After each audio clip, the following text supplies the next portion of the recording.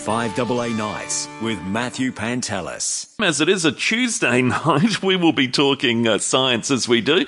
And Sarah Brooker joins me from Science in Public. Hello, Sarah. Good evening, Matthew. Now, Sarah, I can't believe, I know you're in Melbourne. You did quarantine over there, or not quarantine, lockdown, for how long was it? 3, 6, 9 months or whatever? I've been 3 days with a sick child, and I'm sort of already climbing the walls during the day, so total hats off to anybody in Melbourne that went for months. Oh, I know. It challenges the brain, Matthew, does it not? It does a little, it does. So anyway, all right. Let's talk some science. And the first story from Flinders Uni, removing mercury from water. So scientists are onto this. How clever is this? So this is a local research team in Flinders. They've produced a substance that can literally suck mercury right out of the water, which I thought was delightful. So they've managed to create, they're chemists, and in their lab, they've used sulfur and a byproduct of petroleum refining called dicyclopentadiene. But I just love it. They're using waste products from petroleum refining, combined it with sulfur, and they've got this substance which they've coated into pipes. And so the pipes can literally suck the mercury out of the water. They've also found that it protects it against corrosion. So if they're metal pipes, it's not going to corrode. If they're plastic PVC pipes, it protects it from solvent damage as well.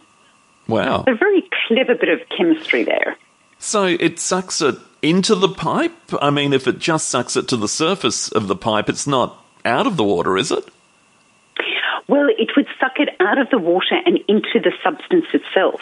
Right, now, these researchers have been working on this for a while. I don't know if you would remember. So 5 years ago, actually it's longer, 2015, so that's 7 years ago, this same group accidentally discovered, I love this, they accidentally discovered that they could remove mercury from water using, again, industrial waste and orange peel. Do you remember that story?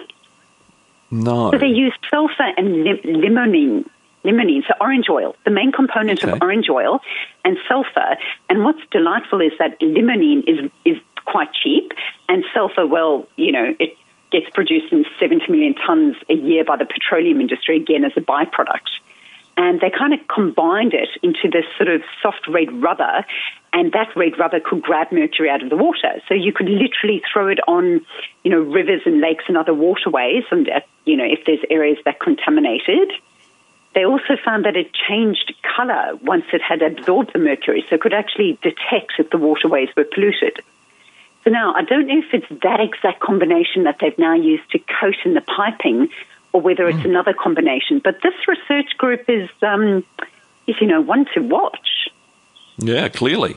And I guess that material will be coming out in a pipe somewhere near us all soon. Possibly, because, if it's got that protective component as well as being able to remove mercury, you've got all of these, such a wide range of use for it. And it's obviously, it's big findings because it made the front cover of the journal. So, if you get the front cover, that's pretty impressive. Yeah, it is indeed. And there'd be parts of the world where that would be so vital as well. So, good discovery. The tiger prawn, the humble tiger prawn, its genome has been mapped. Its genome has been mapped. Do you eat prawns, Matthew? Do you like prawns? I love prawns. You do? Okay. I just looked it up to sort of see how popular these prawns were. So they're about $23 a kilo. If you're looking at Woolies. So the black tiger prawn, so they've just mapped its genome. In northern Australia, it is the biggest aquaculture industry up there. Wow. And in fact, across the world, it's the second most widely cultured prawn species. So that's quite important to understand a bit more about it, because it's popular for farming, for culturing, because it can tolerate salinity and it grows quite quickly. But it is vulnerable to fungus and to viral infections and bacterial infections. So now that they've sequenced the genome, it took them 6 years, and the genome is about 2/3 the size of the human genome. So it's apparently quite complex.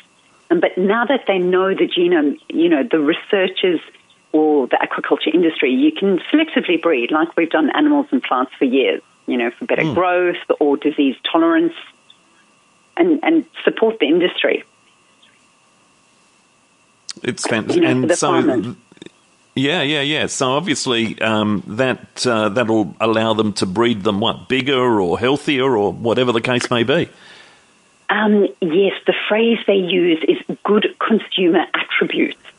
Good consumer attributes is that's right. So that they can grow faster. I think the key thing the researchers were interested in is that disease tolerance, and by understanding how the genes will respond as well, so they can then put the prawns in different tanks with different environmental, more saline water or more sunshine, and watch how the genes respond. So if they see that this prawn responds better to more saline water, then they can actually breed it that way if they wanted to. Right. Okay. Okay. Interesting. And for us who have been in lockdown, we've done lots of puzzles here in Melbourne.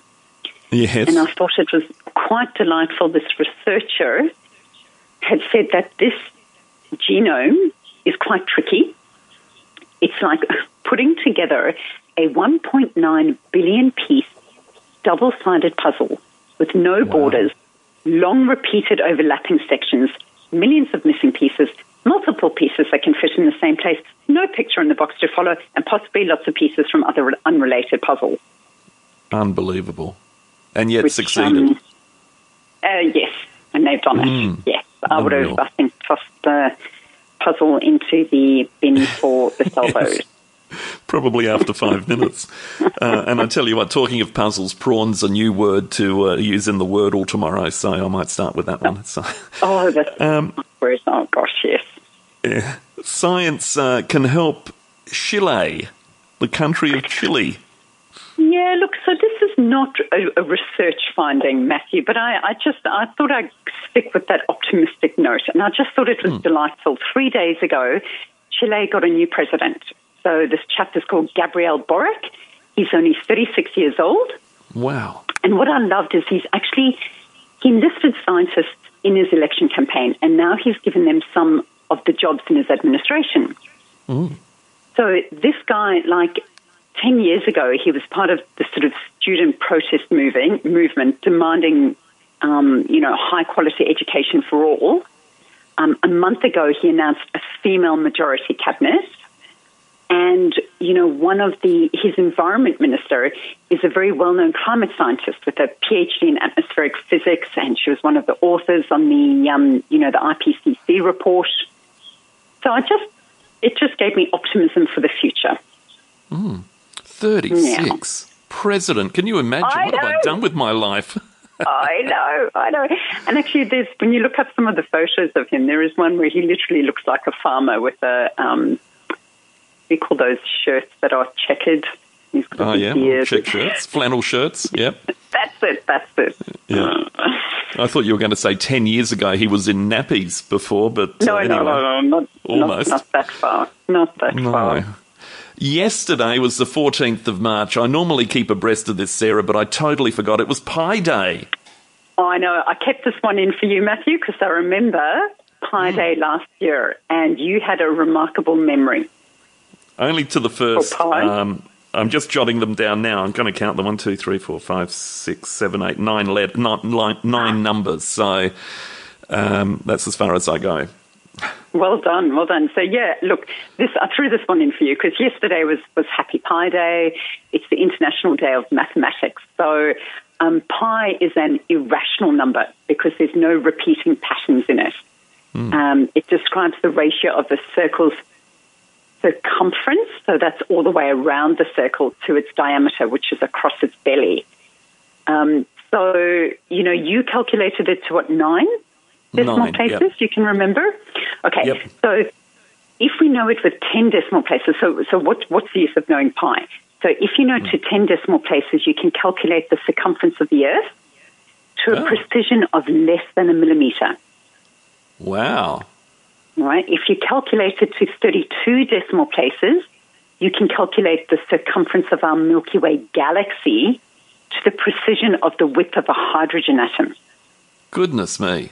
And so it goes on. So there's no practical reason for, so they broke another record. So I remember talking to you a year ago where they broke a record of calculating it to the certain number of digits.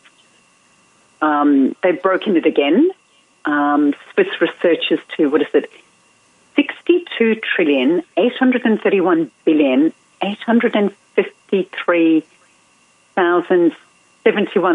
850, I've lost count, 62 trillion digits.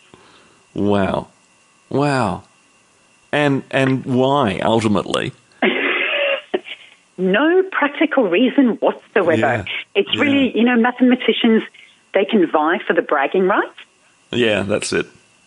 And it's pretty much, it's like testing their computing infrastructure. I've got a supercomputer. Oh, you've got a supercomputer. Wait, I've got a supercomputer. Yeah. My supercomputer is more super than your supercomputer. Yeah, okay. Absolutely. Because this took, I'm finding my notes, this particular computation took 108 days and 9 hours to complete. Wow. Crazy. But there you go, they've done it. They've got more numbers in pi, which we'll never remember.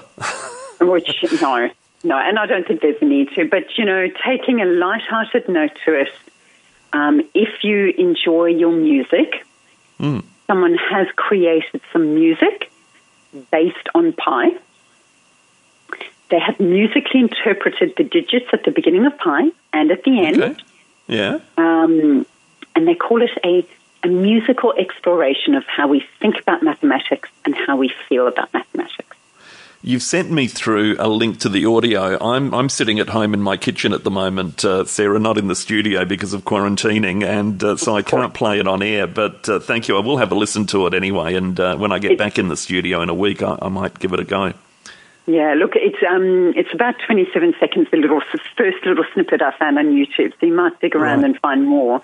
And if you're a particular musical geek, there is a much more detailed discussion of the musical theory behind each track if you want to go into depth of it. Oh, my goodness.